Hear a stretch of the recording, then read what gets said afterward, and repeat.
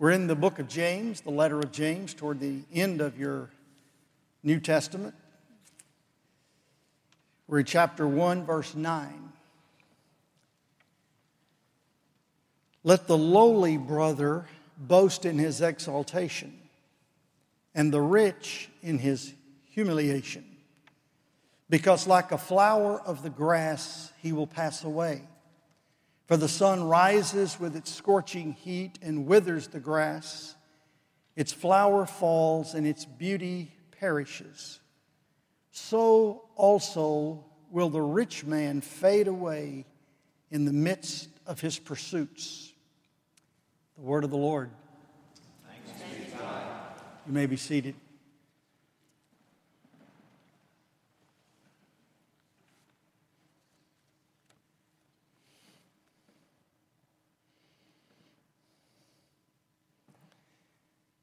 What is James, the brother of our Lord, the bishop of the church at Jerusalem in that first generation? What is he saying to us in these few verses? Well, the thing that he tells us to do is to boast. To boast. Now, typically we think of boasting as a negative thing, a vice, not a virtue. We hear a lot of it in this presidential campaign season. We hear so many people telling us of their accomplishments and their capabilities and their ambitions, and we hear a lot of boasting. There's a measure of expectation there that we would expect to hear from them. My mother used to tell me when I was a kid that whoso tooteth not his own horn, the same shall not be tooted. And so you kind of have to speak up for yourself from time to time. You have to sort of say, I'm proud of this, I'm proud of that. And that's really what the word means, boast. It means it's something you're proud of, something you can glory in, something you can take a certain amount of distinction and say, whatever else I am, at least I'm this, and you can have a boast. And so there is a positive side to boasting. We're all aware of the negative side, which is very narcissistic, self-centered, gratuitous and self-serving, and a little bit off-putting to hear someone boast just a little too much. But there is a right way to boast, and it literally means to take pride and to take a certain amount of satisfaction. And the word is even used in some of the older texts. It's translated rejoice. And then we see that word often in the New Testament, and it means it's something we can really embrace and be excited about, something, the gift that's been given to us, or an attribute that we have, or something that we can really boast about. And that's what we're being called to do here, is to boast. Just a quick reminder, it's not of that good sense in which boasting is an okay thing to do. You remember the Apostle Paul, after all that he went through in the book of Galatians, speaking to the church there in Galatia about all the things that they needed to hear, some difficult things. He says at the very end of the book, but far be it from me to boast, except in the cross of the Lord Jesus Christ, by which the world has been crucified to me, and I to the world. Paul says he's not going to boast, but if he has something he can take pride in, if there's something that he can rejoice in, if there's something he can glory in, it is the cross of Christ. And he speaks of the cross as a double crucifixion. He's been crucified to the world. The world's been crucified to him. He is dead to the world. And he's proud of that. He's grateful for that. He'll mention that every time he gets a chance. He'll boast about that. The actual background for all of the boasting is even the word of the Lord that comes from the prophet Jeremiah. Thus says the Lord, let not the wise man boast in his wisdom. Let not the mighty man boast in his might. Let not the rich man boast in his riches. And that's germane to our text today. But let him who boasts boast in this, that he understands and knows me, that I am the Lord who practices steadfast love, justice, and righteousness in the earth. For in these things I delight, declares the Lord. So there is a virtuous boasting, a justifiable boasting. And that's what we're urged to do. Now we need just a little bit of admonition and exhortation as to how we go about this boasting and who we are and how it's to be done. And he addresses in this text two people, the lowly brother and the rich. And this is sort of about as close as you're going to get in the Greek language to a parallelism. In other words, one thing is said and then something comes along parallel to it that says either similar or the opposite. And this is a feature of Hebrew wisdom and poetry. In the Old Testament, in fact, most of the Proverbs are written in a parallel couplet where there's two things. Thy word is a lamp unto my feet and a light unto my path. And over and over you see it in the Old Testament. It's interesting, just a little side note for those of you who like this sort of thing. The book of James is written in very excellent Greek, very well-constructed, good Koine Greek. Yet James was, of course, a Jew and lived in Palestine all of his life, and as far as we know, never got too far from Jerusalem in the latter part of his life. And no doubt spoke Aramaean and thought, here's the critical thing, James, as well as Jesus and the other disciples, thought in Hebrew. They thought in the ancient language of the Scriptures, which were in Hebrew. But they had been translated, of course, into the Greek, the Septuagint, the work of the 70. And so they lived in kind of two worlds. They spoke in Greek, but their construction and their thought pattern would be along Old Testament Hebrew lines. And that's kind of what we have here. We have this book is kind of the Proverbs of the New Testament, as it's called in your ESV introduction there. And I think what we're looking at is one of those. We're having one of those Proverbs. By the way, the book of Proverbs speaks in quite a few verses, in several passages over the whole book, things about the rich man and riches. The Scriptures talk about riches in terms of how you get it, how you use it, and what's your heart attitude toward riches. How do you acquire riches? There's a right way and a wrong way. How do you use and utilize and expend your riches? There's a God-honoring way and an abominable way. And then, what's the attitude of your heart toward your riches and your relationship to your riches?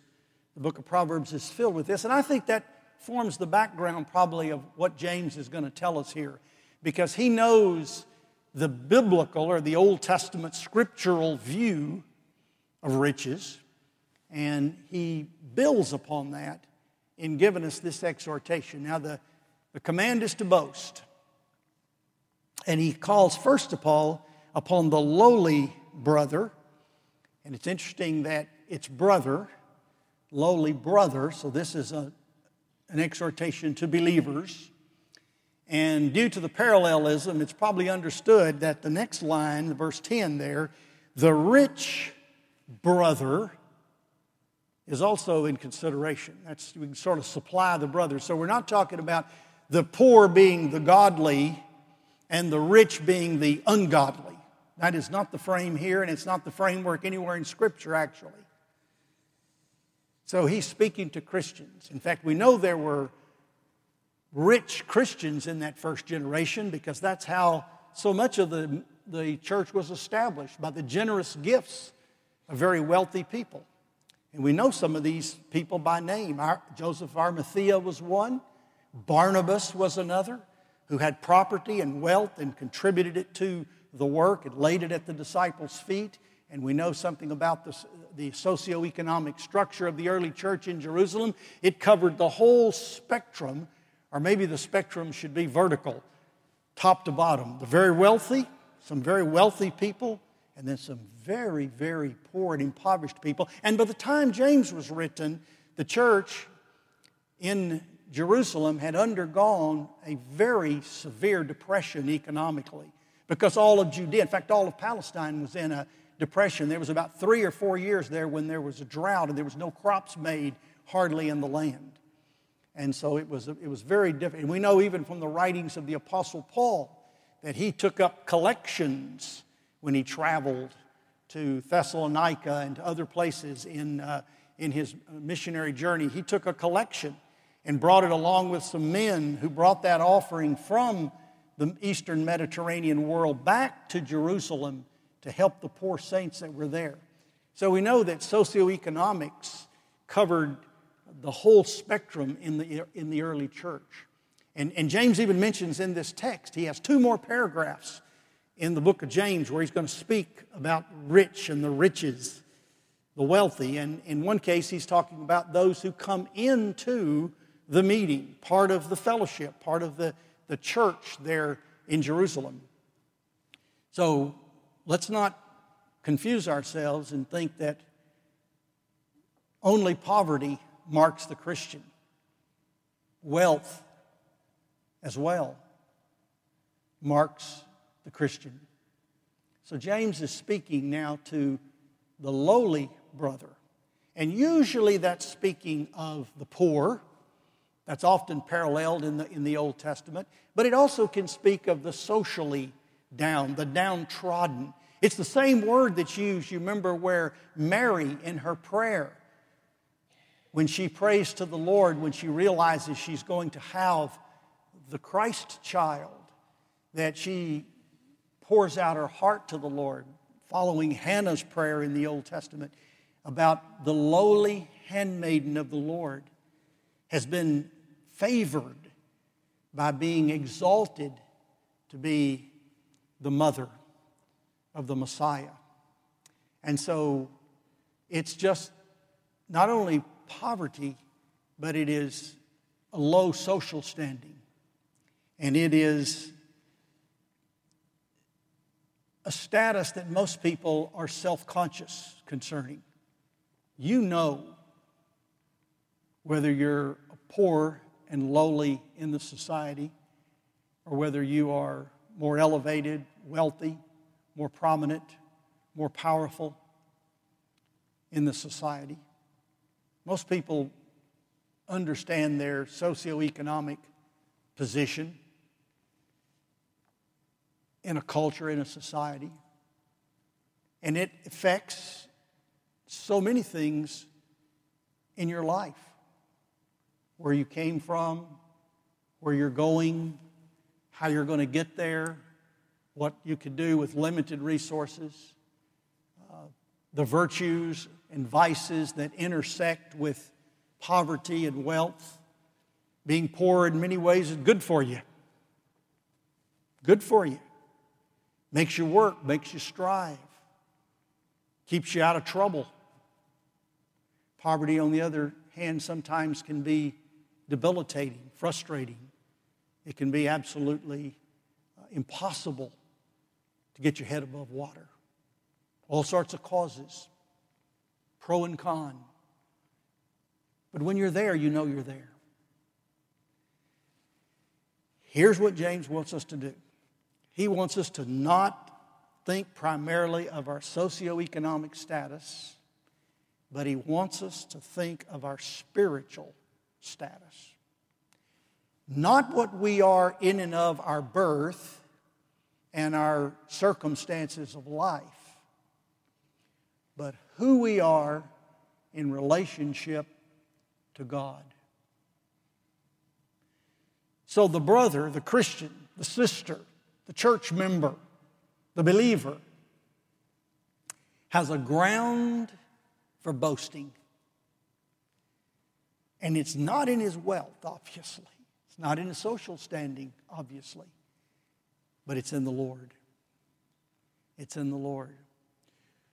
When a poor person who doesn't have a lot of this world's goods and may be standing in a place of menial employment and reduced social standing, has a possession, a treasure, an inheritance in Christ that is immeasurable. The word for exaltation is the same word that's used in the exaltation of Christ, His resurrection, His ascension. It's the lifting up. Let the poor brother not think and concentrate and see himself as that one that is having the menial goods of life. Don't look at the paucity of his lifestyle, but rather look to Christ and the riches of glory, the riches of heaven, the splendor of heaven. Get his identity there. Move it to a spiritual plane. Take it to a place where your self-image and your self-reckoning is grounded upon that which God has bestowed upon you. You're a child of the King. You're an heir to all the riches of glory and a joint heir with Christ in the kingdom of God. It's something to be proud of, something to be grateful for, something to build upon when you understand your spiritual, true standing. Then verse 10, the second part of the parallelism of the proverb is the rich. Let the rich boast, let the rich brother, sister, boast in his humiliation. The rich person enjoys his wealth. Along with that, a certain amount of security. Money can't buy everything, but money can buy a whole lot. And money can buy just about everything you need to be fairly comfortable. And if there's enough money, you feel pretty secure. Because enough money over a shorter period of time, you make it. You don't run out of it. There's not many of us that are trust funded, but those that are have it. And that too is a recognition. You got to recognize that you were born on third base and you thought you hit a triple. You got to recognize you were born with a silver spoon in your mouth and all the other expressions. Recognize that it came to you not from any of your own effort or deserts, but your father, your grandfather, your great-grandfather and mother, whatever the inheritance picture and structure is. They achieved. Maybe they had it from way back. Maybe you come from the royal heads of Europe. Maybe you come from the great conglomerates of colonial America. Maybe you're descended from Jonathan Edwards. Whatever great bestowal you have is the benefit from God. But in spiritual terms, you're as impoverished, as needy, as broken, as unworthy as the vilest sinner and the poorest person on the planet. You have no standing before God. You have nothing to offer Him.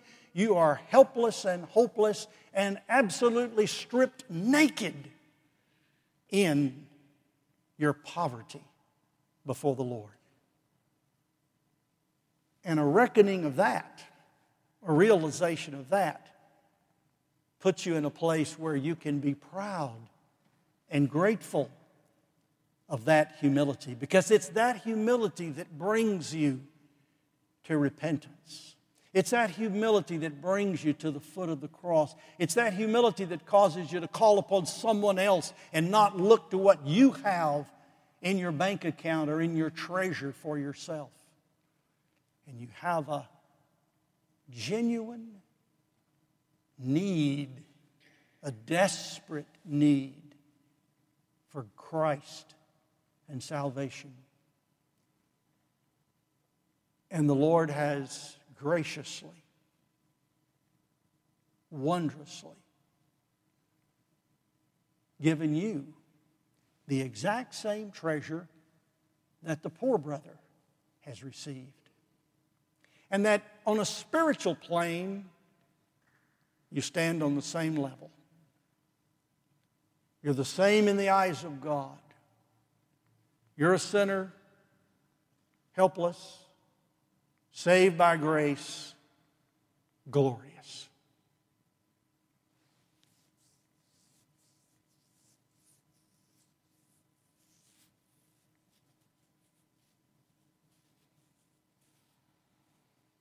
How do you see yourself? Now notice what he says here. He talks about the riches for just a moment. He says, the flower of the grass, he will pass away. He admonishes the rich just a little bit, reminding them that all flesh is grass, that the span of life is but a vapor. He'll say that later on, that what you have is so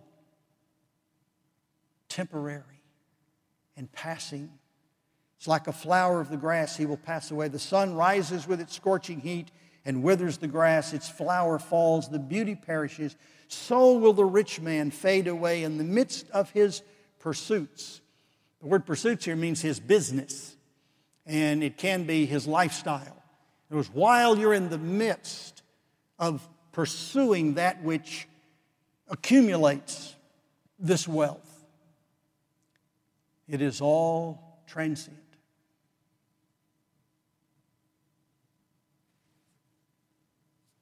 He reminds us of where the real spiritual value lies. Now, as I've said before, and this is one of the things I'm enjoying in this study of James, is to see if I can hear anything, and the commentaries aren't much help, and I may be kind of on a little bit of my own peculiar mission here, but I want to hear the echoes of Jesus' teaching in James's letter. And can you begin to hear them? Jesus' parable of the rich man and Lazarus. Remember a rich man living in opulent splendor and dining on sumptuous fare, and then the poor man Lazarus that sat at the table with a grave dermatological disorder and a horrible, horrible existence, and ate the crumbs that fell. But in spiritual terms and in eternity, when the two men die, they go to different places. You hear Jesus' parable on that? Listen to Jesus' parable talking here in the book of Matthew, chapter 13, the chapter on many parables. The kingdom of heaven is like treasure hidden in a field, which a man found and covered up. Then in his joy, he goes and sells all that he has and buys the field. He takes everything he has to buy the field, because it's not the field he wants, it's the treasure. It's the treasure he's found in the field, and he gives everything for it. Again, the kingdom of heaven is like a merchant in search of fine pearls, who, on finding one pearl of great value, went and sold all that he had and bought it. There is a treasure that is worth everything. There is a pearl of great price that is worth everything you have. And this is where we're pushed to be. Here's what Jesus said. If anyone would come after me, let him deny himself, take up his cross, and follow me. For whoever would save his life will lose it. But whoever loses his life for my sake will find it. For what will it profit a man if he gains the whole world and forfeits his life? Or what shall a man give in return for his life? Where is the real value? It's in Christ. The rich man that has Christ is wealthy beyond compare. The poor man that has Christ, wealthy beyond compare. The rich man that has Christ, rich beyond compare. The same, the common. It all focuses on Christ. Our whole spiritual standing is on Christ. Matters not whether you're rich or poor or in the broad middle, in the fat part of the bell curve. It's Christ. What will it profit you if you gain the world and lose your soul? Or, that's an admonition to the rich, but here's one to the poor. What would you give in exchange for your soul? It's Christ. Come to Him, have Him, possess Him. And in Him we have the treasures of heaven. So if you're poor, be proud that in Christ you have all you need. And if you're rich, remember that in Christ is all you need.